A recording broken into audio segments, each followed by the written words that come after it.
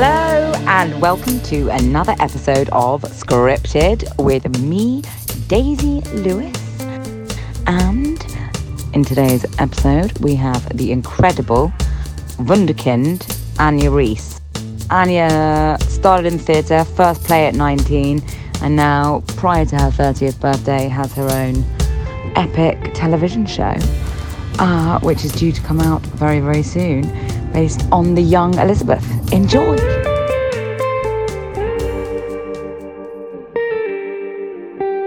Hello, and welcome to another episode, yes, another, of Scripted with me, Daisy Lewis, and sitting on a very creaky stool in my kitchen with a tiny dog, which may or make noises throughout the interview, is Anya Reiss. Hello. Hi, Anya Reiss. We were just talking before I pressed record about how writers hate doing podcasts. I'm dreading this. And writers hate doing podcasts because it's not what they're good at. They're good at writing, which you are. Yeah, well, I'm here for practice because I want to get good at talking about work. Yeah. And I think it's I do think it's like a muscle, isn't it? It's It just is. training yourself to be able to. I remember really dumbing myself down in school, and then the first time I was in a rehearsal room thinking, now you can talk clever at last. And then going, I don't know what to say. I don't know how to say it. I don't know how to get it from my brain out my mouth. I think that's a woman thing too. Maybe, yeah. I think that's a big thing. It's also like the beginning of anything, like any kind of conversation that you have, like your brain suddenly goes into overdrive. You don't have that gap. There you go. Oh. There she goes. Like the thing about writing is that, it doesn't chat back.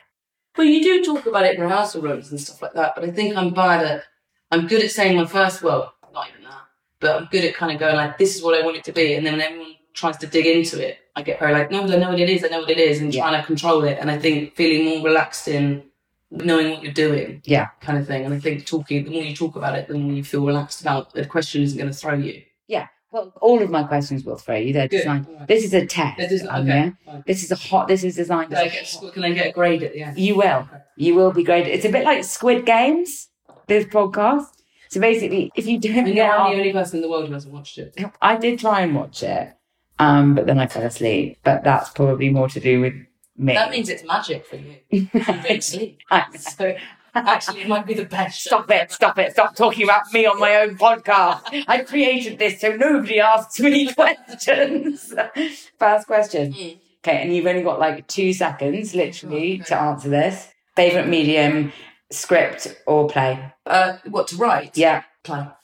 Play? Yeah, because I think there's more feeling of you kind of toss that out there. Yeah. There's less kind of TV. Well, the biggest thing I learned from when I started writing TV was that I kind of had to unlearn everything you learned to do a play. It's like you are in control. You should say what it feels like. You should say what you're hearing. You should say what you're seeing. Interesting. You should say how the person says it. And I think I like now the reverse of that, being able to go like, well, I think this is what it is, but it could look like anything. It could feel like anything. Maybe that kind of, like, they're more malleable and that's kind of fun. Slightly more like raised eyebrow, kind of like, oh, I'm not giving you everything. Yeah. But I think also, I suppose, because I've learned now from I did The Seagull in 2012. Yeah. And then I've just been doing it with Jamie Lloyd. And suddenly going, this can be a totally different I'm play. going to move you away from this sideboard. Yeah, because you can gesticulate, but you're not allowed to bang things.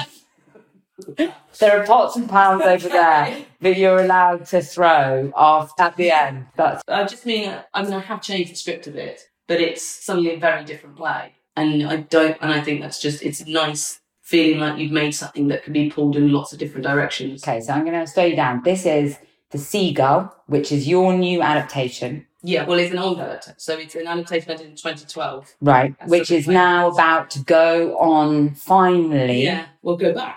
We had 5 nights. Yeah, of course. Yeah, we had 5 nights in close just before press night. Starring... Amelia Clark. Nobody knows who that is. Who is Amelia Clark, Anya Reiss? Very good. Who is she, though? Was she the star of Game of Thrones? That's great. So it's your adaptation that you did in 2012. Yeah, well, I've updated it because I wrote that when I was 20. From the Chekhov? Yeah. Right. So I did that when I was 21 and then I read it. Then Jamie had read it. Jamie Lloyd. He came and said, can I do that? Do that version? And I went, yeah, you can do anything you want. You're Jamie Lloyd.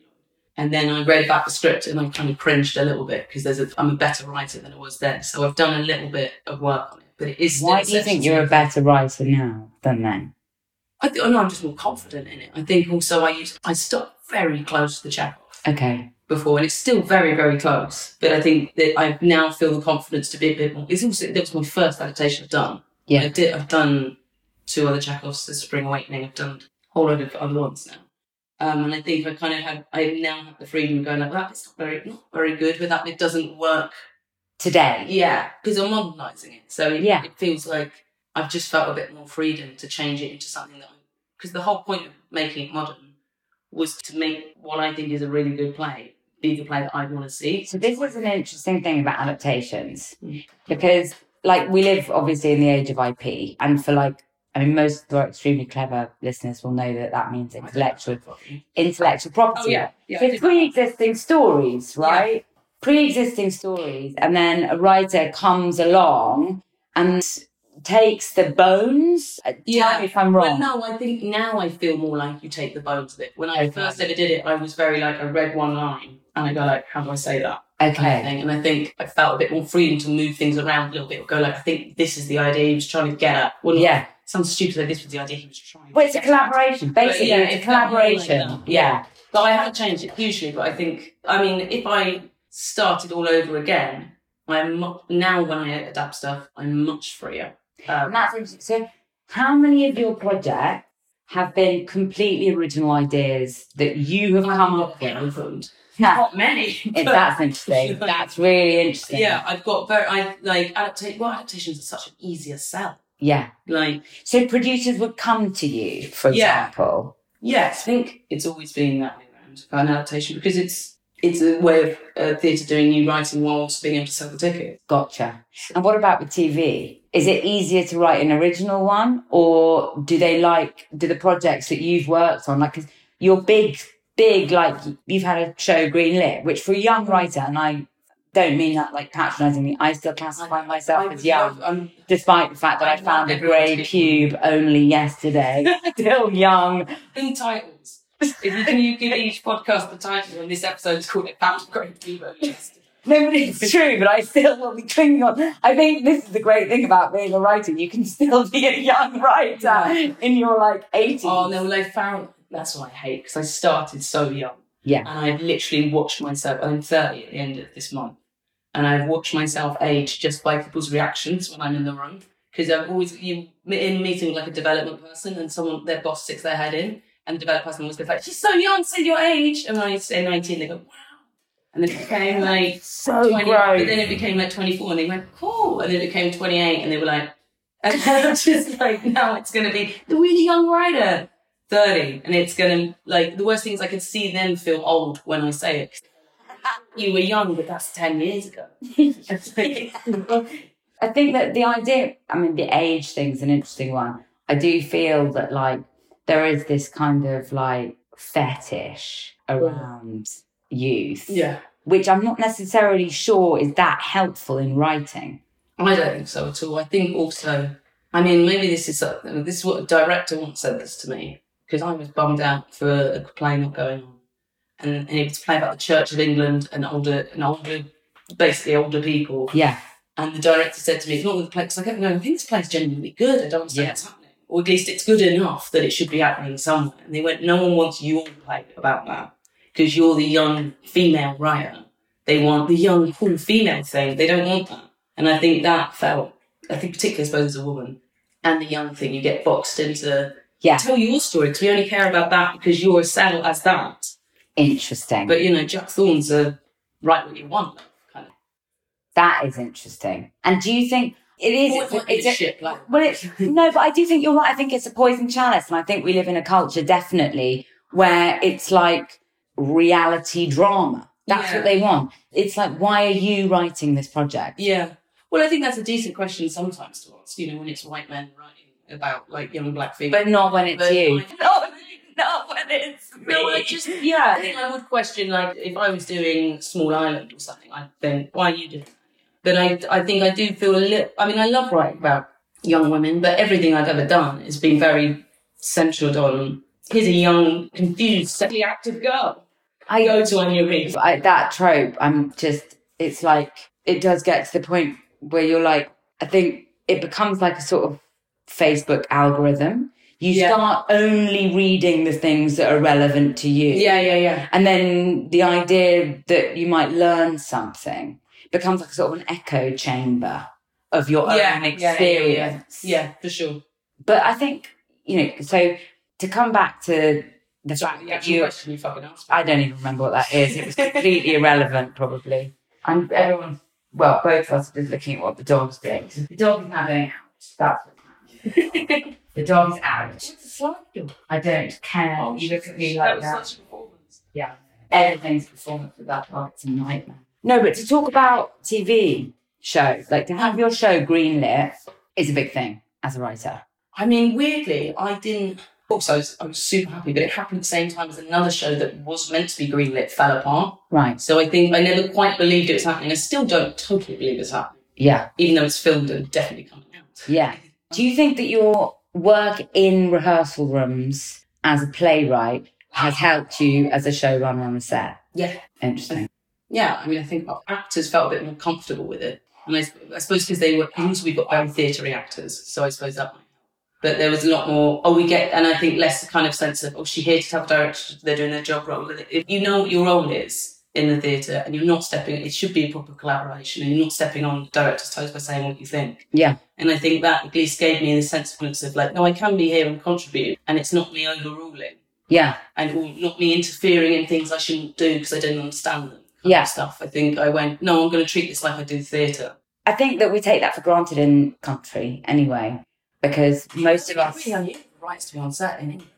But here's the thing, but we take for granted the fact that we did the school play, not the school film. And I think that there's a whole generation of like filmmakers out there who don't have the same theatre culture as we do in this country. So like the first time that they're on a set is like maybe like the first time that they're working with actors and like they wouldn't know how to give an actor notes, for example, or like... Reference is just a bad director then, isn't it? Well, yeah, that's true.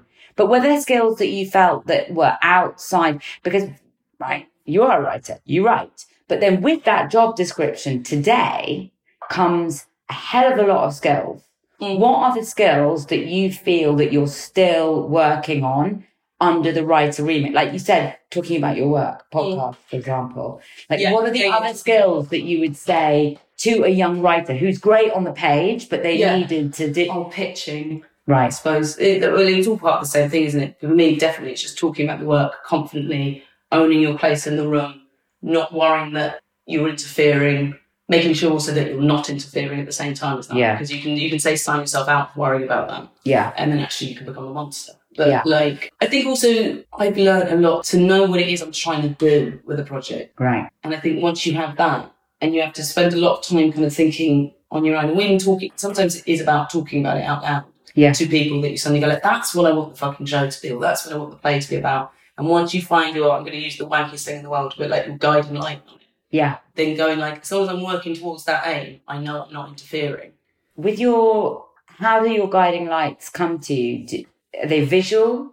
No, I think it has to be like inbuilt in what the project is. But I think so. There's been a few plays that I've gone back to recently, partly because I rewrote SIBO.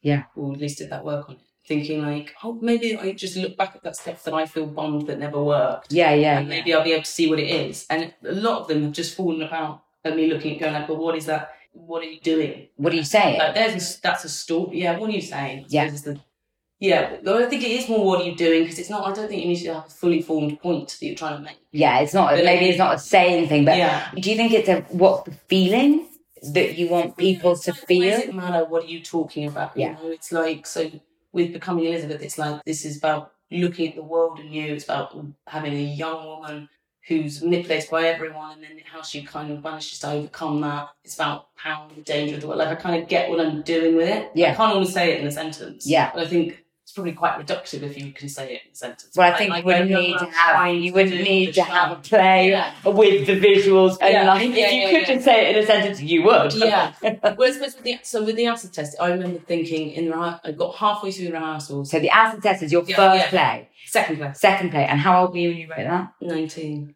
How do you have the confidence at 19 to write a play? Well, because I didn't know what I was doing. So you push your confidence when you don't know what you're doing. And I didn't know what the Royal Court was. I didn't understand it was a big deal. It was kind of stuff that was happening. You did know it was a big deal because your school was next door to it. No, you knew it was no, but you knew it was a theatre and you knew that there was something. I didn't actually. You just thought it was a bar. Yeah.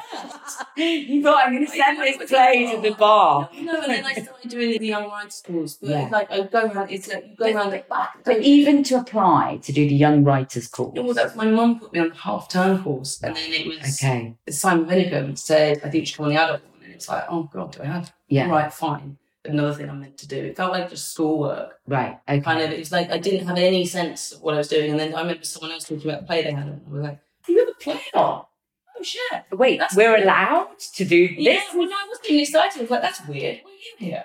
We're on the thing. It's like, I don't know why all these adults are here. I'm here because I've been told I have to come in. Okay, kind of interesting. So I had no sense of it. But that's my defense of where I had the confidence from to do. What was I saying then? The acid test. Oh, yeah, I just remember getting halfway through the rehearsals for acid test and going, oh, it's this. That's the thing you're trying to say. And I remember getting... But you didn't even know it. Well, no, I knew what I'd been trying to write about, but there was a scene that they was being, if I'm honest, being directed a certain way. And I kept thinking, this isn't right, this isn't right, this isn't right. And I couldn't work it out. Yeah. What it was. And I really struggled in the room. And I remember it's one of the things that knocked my confidence quite a lot because it felt like interfering. Yeah. And it felt like me going, no, I just don't like it like that. And I was like, well, maybe you don't like it like that. But it's because it took the play to be on for me to go, like, I know what I don't like what they're doing because it's against the thing that you're trying to do with the play. Okay. Because for me, that play was about... It was meant to actually... E.B. Crow said this when we did... Because I did a read-through of it at one of the writers' groups before it went on. And she went, oh, it's the tiger that came to tea. And it's like a man comes in, uses fucking everything up, and then walks out and all these women a little bit broken going, like, just kind of thing. And it should feel like that. And it got... There was this moment when I felt like the play was just slightly being slanted to... a man going like, aren't these women bizarre? And it was like we were meant to be in his shoes rather than in the women's shoes of like, what's this man doing here? But I hadn't realised quite that's why I was reacting to not liking when I watched it in rehearsals. Sure. And worked out quite was that I was trying to do, so I couldn't articulate and I didn't know how to be a useful collaborator in the room. Yeah. So that's why I'm saying I now think my biggest lesson, if I go back and do everything again, it'd be like just work out what they're trying to do each time.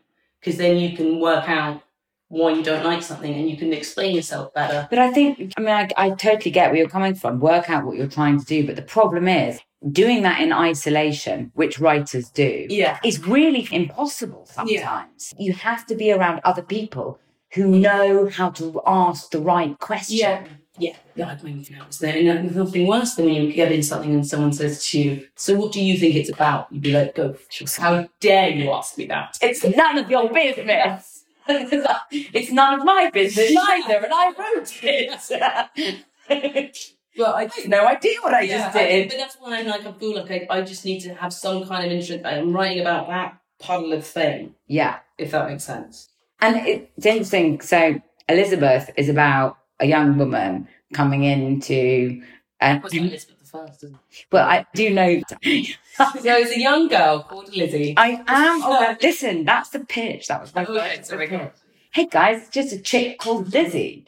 But how has being a mum affected your writing? Time-wise. Do you have to condense the cooking process, the thinking process? He's going like, I don't cook. What are you talking about? I gave up cooking for Leo long ago. No, I think... it feels like it affects me because I know I have more windows of time to work in. Yeah. And I find that quite stressful because I go like, oh, it's not coming, I can't do it. Because, oh, cool, so I've done my work today. Whereas before it just felt like you had this sloppy day where any time if you get into it, I used to work really late at night as well. Yeah. I just do sometimes. But then it just becomes a bit more fitting your work in around stuff. Well, no, it's fitting him in. I don't really know how it's affected me because I think also I've just been, because I had him when I was 25 and you're kind of changing the way you do your process anyway. So how did you change? That's interesting. How did you change your process from, say, your early 20s to the later part? What did it look like? What did a writing day look like? Yeah, right at the start, it was kind of like I would have a bottle of wine and kind of do it with the telly on from like 7 o'clock to about 2 in the morning. And then it was used because my boyfriend was working in restaurants. That's kind of the time he'd get in. And so kind of life just kind of fit around that. Yeah. And it never felt very, but also, like I say, at the start, I didn't really get what I was doing. It didn't feel very stressful. It felt like, this is amazing, I'm getting to do this in my spare time. And then it becomes more, it's hard, isn't it? Because you turn something you love into your job and then you stop loving it. Yeah. But I do still, I reminded myself yesterday, I'm in a place right now where I really am struggling to work. But that's just because I have builders and I have quite a lot of deadlines and I'm kind of psyching myself out a little bit. Yeah. But I found myself working yesterday and going like, I do love this. Why am I... It's like, oh my God, it's like anything that's good for me. Yeah, I'm it feels like saying. going to the gym or having a shower. No, totally. It's like everything. the water's on you, you go like, I love showers. And you're like, why did I make this such a drama? Yeah. Why are you such a drama queen? Yeah. Everything, Daisy. That's exactly how I feel. I had to go. This is easy, what's wrong with you? So this morning, I had to buy toilet paper. Yeah. And I'd psyched myself. And it was like, you're just leaving the house. Yeah. And I was like, no, but I'll have another cigarette before I leave the house. Yeah. We're very like me when it comes to that stuff. Like, you're mad. Yeah, but that's why I think also I feel better about myself recently in going like, everyone's allowed to have their own process. Because I used to listen to other writers and they'd be like, it's just, you're sitting there and it's just you and the typewriter and you're grappling with it. And I went, I find that easy. It's sitting in the fucking thing. That's what I can't. Getting there, the journey. Yeah. And then the second I get a little bit distracted, I go like, all the worst things, you sit down, you read everything you've done, you go like, wow, so good. And then leave. You're like, you haven't read anything. You haven't done anything.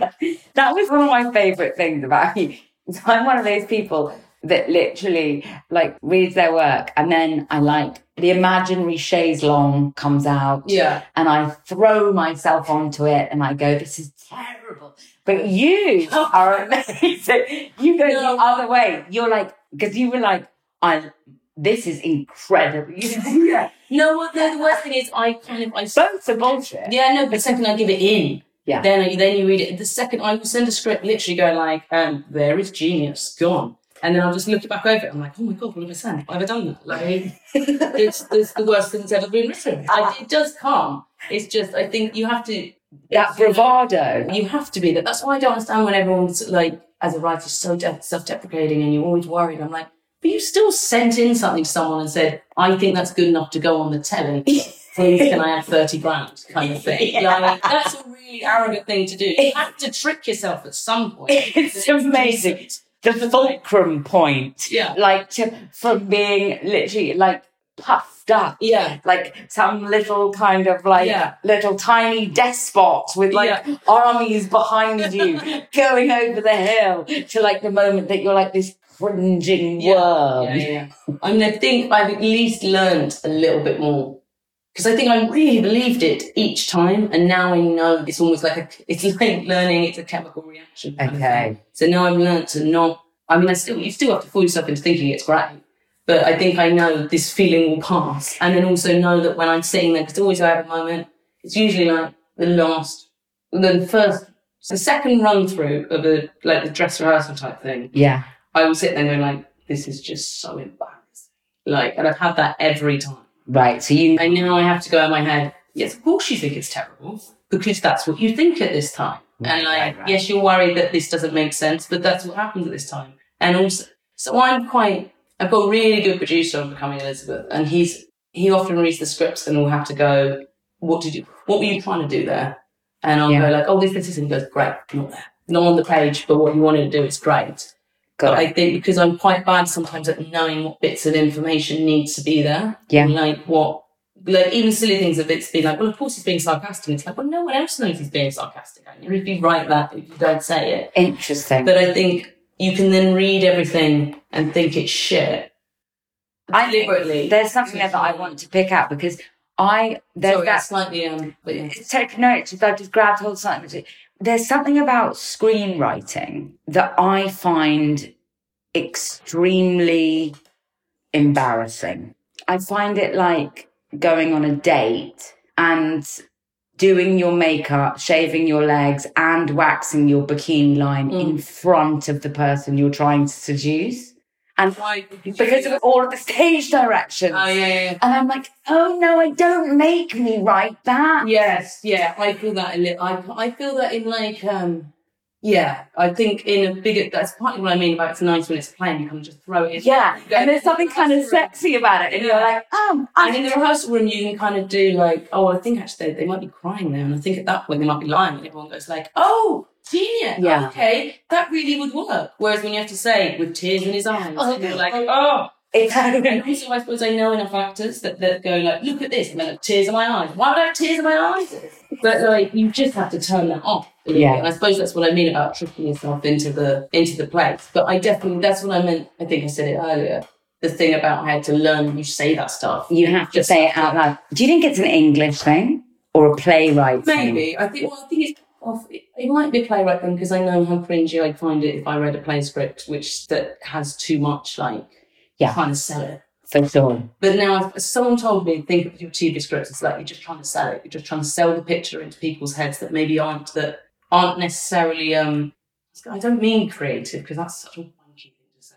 Like, oh, I'm creative. But like it's got to be a bit slutty. It's got to be a little bit slutty because it's like think of the finance and think of these steps. She's never read a script before. It's like just sell the things and someone goes like, this looks cool. Yeah, the slut factor is definitely something because I think also like again it's like the sort of female tropes that have been sort of drilled in me since, coming from a highly dysfunctional British family. And like, like the girl who's too keen gets, like nobody fancies the girl who's keen. Like, you've got to play with a script. Like, if it's too slutty, if I'm too glitter, if it's too much. Yeah, I mean, I think it's not, she can't.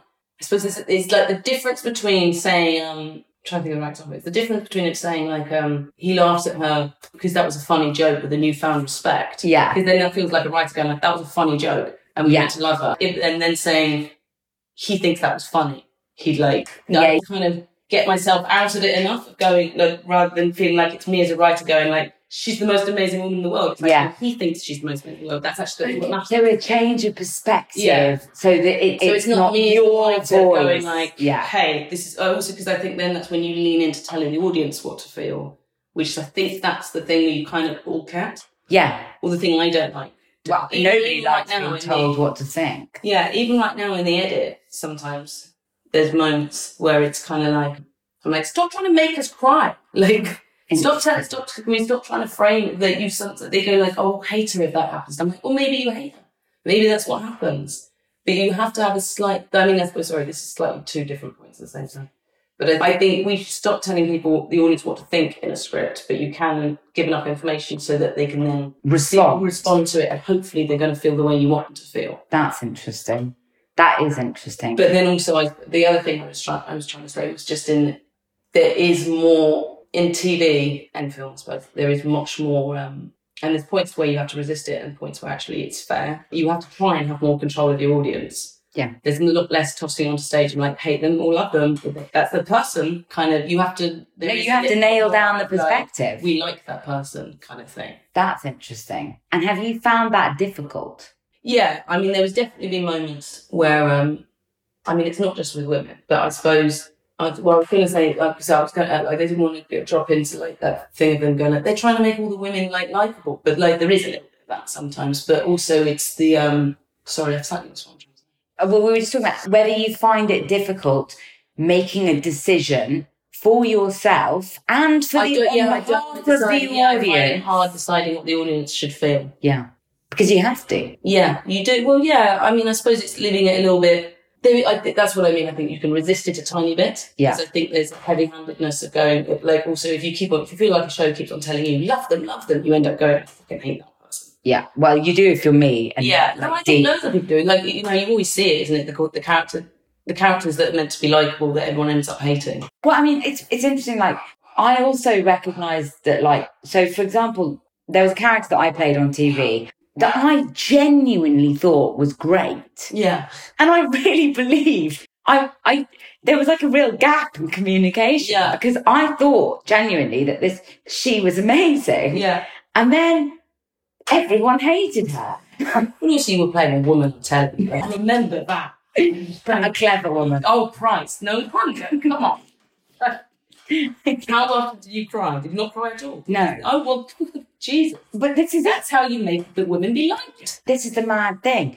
I think definitely if you come from theatre, we're in a bubble, man. Like, our audience are going to the theatre. Yeah, no, but also, like, it's very true in theatre as well. Like, people don't like women. People really don't like women. And one of the it's something I did when I first wrote. I actually did it. I think I did it really early. I did it for Spur of the Moment, which was my first play. Yeah. I remember, right, there's a big, the mum and dad, a big argument. And I suddenly went, give all the funny ones to Gad.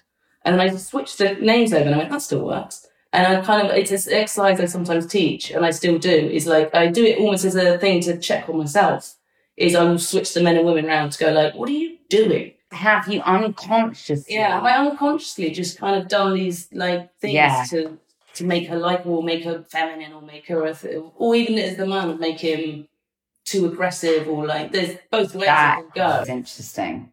And in terms of like I think what you've said about communication and about it being basically a problem of communication, like that's what sort of writing and most of my life is, that I'll be thinking something and trying to get that across. It's making the interior exterior. Yeah. How do I pass my feelings and thoughts in signs, noises, symbols to you? Yeah. Well, I think, that's one. Good script editors, good development people, good even just literary departments in theatres, that I think that is the most useful question or thing that I've ever found in those processes, is them going like, what is it you're trying to do? Yeah. And I'll go, this, and they'll go like, cool. Well, you're not doing it there, and there. And like, or even just sometimes, particularly with this producer, you've got to talk me through that scene, because I don't know quite what's going on. And we're like, well, he's angry here. Then he's sarcastically pretending that he doesn't know. And that's why she says, and then he goes, got it. That's where you need the stage to tell me that bit, change that bit, and he'll kind of like just step me through it sometimes. It's not in every scene. No. But I think there's sometimes just, I once felt like it was I thought it was an indulgence thing, but now I realise it's just something I personally need. I make him go through the script and say, tell me what you like, tell me what you don't like. Interesting. And then I like literally do a page turn. That's really, because I think sometimes you sit there and you get given these big notes. You're like, do you like the scene? Like, do you like that? They're like, I'm always trying to work out what they mean, and actually I've learned to ask what they mean. Next question: notes. What are your favourite ways of receiving notes? Literally, how? Like line by line, top lines. What's if you? Yeah, like we're interviewing lines and go through it. I do like doing them in person. Usually. Right. I think I like being warned. Yeah. Like getting a headline, or kind of like, we love it, we hate it kind of thing, or this thing I'm going to talk about. I quite like an email. Yeah. To know that. And then I like going in, and I've learnt to ask to kind of turn off the bit of my brain which is worried about how I'm coming across. Yeah. Or worried about looking arrogant, or worried about looking difficult or something. Yeah. And turn that off and go like, just ask the shit I need to ask so I understand what's going on. And don't try and second guess what's going on. And I think sometimes I've got a headline note, or it's been talked around, and then I think I just said this, but it's kind of, I'm trying to, in my head, there'll be one bit of the script I'm really proud of. And basically, I don't care about what they say about anything else, but it's just like, did you like scene 8? Yeah. But you don't ask, do you like scene 8? You kind of talk around it, and then they haven't mentioned scene 8, so maybe that means it's good or something. Yeah. And now I've just learned to say, does this work? Do I keep this? Yeah. And like, it also depends on how good the other person is at giving notes, because I think that is a skill. Definitely. And I think a good person can either say, yes, we love it, maybe that would work in this new context, or actually, no, that's the problem we're actually talking about here. Kind of thing. But I think sometimes I go in feeling so protective of some aspect of it, and it felt like, going in with a glass thing, that you're just kind of going like, just don't touch that, don't touch that. And now it's like, you've got to put it on the table and go like, do we like this? Or are you smashing this? Let's do it now, or not do it at all. It's so brave, isn't it? It's so brave. Otherwise, it feels like when you feel like, sometimes I've been in places where it just feels like little things are stripped off you until you just hate what this become. And now it's kind of like just confronting things up front. Yeah. Feels like, at least I can feel in control of it. Yeah, that's true. You can then decide, if someone says, no, I don't like, you can decide if they're right or wrong.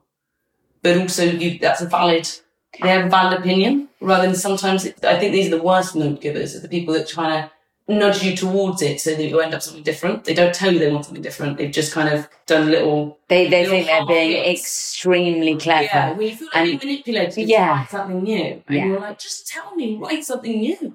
Like, I think you've got to feel like equals, I think, in those meetings. And sometimes you don't. And I think that comes with confidence.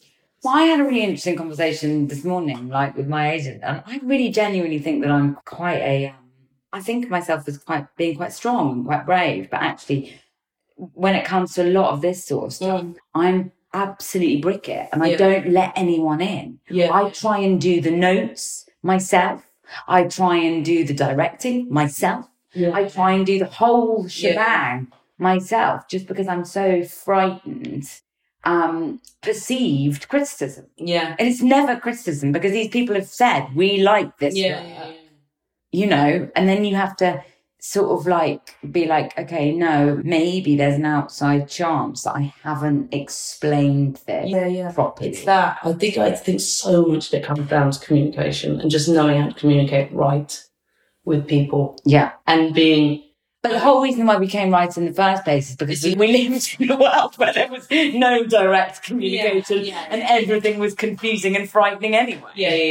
Yes, no, I think I definitely didn't feel like this before. I think also maybe I've grown hugely from doing a bit of show running. And just feeling the confidence of that. But you have to step up. You can't be a child anymore. Because you know that there are other, you're a small cog in a much bigger wheel. Well, I think also it's because I really insisted on being there, because it's not a very British thing. And then there was moments when I was went, why have you moved your life down here and fought so many battles to get here if you then know to say what you think? And it's just learning to say things nicely as well, isn't it? I suppose also because you can hype yourself up to a place where then you're so nervous that it comes out like a shout. You're like, I love you! Oh no, that didn't come out right at all. I think it's finding the right people to work with, isn't it, as well? Because I suppose, again, a director once told me that no good director feels like, or confident director feels scared of the writer being in the room, or is protective of going like, well, we need our space, we need our time to do it. Because some directors are like that. Sometimes they'll go, you only talk to me, don't talk to the actors, come with me. And you're like, oh, that's your shit. But I think I really know, when you start off with stuff like that, actually Jerry wasn't like that, but like people, I always thought it was me, and I thought, oh, I've done it wrong, I fucked up in the room, because they're now chucking me out of it, I'm not part of it, and I'm trying to join in with the cool kids that are doing the real play, and I just get left out on the outside, kind of coming to theatre, and I felt like everyone's going like, why are you here? I think I had a lot of childhood. Well, I suppose I did it so young that it's hard not to see. I still personalise everything. I felt like I look like the loser that's come into work even though they don't have any work to do. Kind of sitting there with my sandwiches as everyone else has the real food. Going, don't mind me, I just want to be part of it. And now I'm like, oh, that was their insecurities of going like, oh, I don't want to have to deal with that. I want this to be my thing. It's amazing how like, even like when we're talking now, like when you said that, the physicality. I think that's why I don't like the podcast. Because I'm like, people don't know that my hands are everywhere. No, but the physicality of it, it's my thing, because that's how it feels. It feels so close. You know, and you're like, I didn't have anything, and this was my thing. Well, it does feel weird, that thing where it's your thing and then they take it away from you. It's like, and that's what I have really enjoyed. That's why I maybe do enjoy it. I enjoy the process of TV, or I have enjoyed it as a showrunner. Way more, because I get to be there and see the decisions and know what's going to happen. And like, I also would like to direct, so I suppose that's another bit of it. I can't wait. I mean, but I also feel like you're someone who, unlike lots of other writers, spends a hell of a lot of time with actors and directors. Like you stew in that world. You don't just sit in a garage. Terrible lovely. No, you're not a terrible. Yes. You know I hate them, so it's fine. You're the one standing in the trench coat by the stage door. Oh, yes. Trench coat.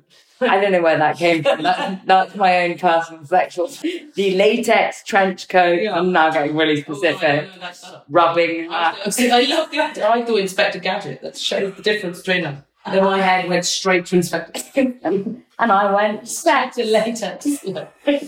but I think that makes a difference. Yeah. I think that... No, I enjoy it. I enjoy this. I enjoy the process of doing it. Yeah. Like, I get really excited about showing it to people. I'm so excited for my show to come out. I'm so excited for your show. I mean, it's terrifying, but it's like... Well, it's not so terrifying, stupid, but it is going like... The thing I made that I think is really good. And then you put it out, and I know I'm very close to... Actually, I looked over an episode yesterday, and I started to feel creeping. God, it's terrible, it's terrible, it's terrible. And I went, oh, of course that's coming. Of course that's going to happen. But, like, it's just starting now. Yeah. But you just caught me on the tail end of me going, it's such a good show. Such a good show. It's going. Such a good show. Almost as I said it, I just thought of all the moments I don't like in it, and it suddenly like flashed past me. Like, The green emoji face has emerged. Yeah, it had. Mm. Yeah. Oh, that creeping sickness. Well, I am just very grateful that you've just spent... Annie, you've just done 45 minutes. Oh, it's terrible. No, it's good. Of talk... No, the whole thing. Because lots of people actually have been saying to me that the half-an-hour versions were way too short and they wanted more. And you have just... Dominic Cook, probably, but... Incorrect. All right. So thank you very much, Anne Reese, for coming on to Scripted.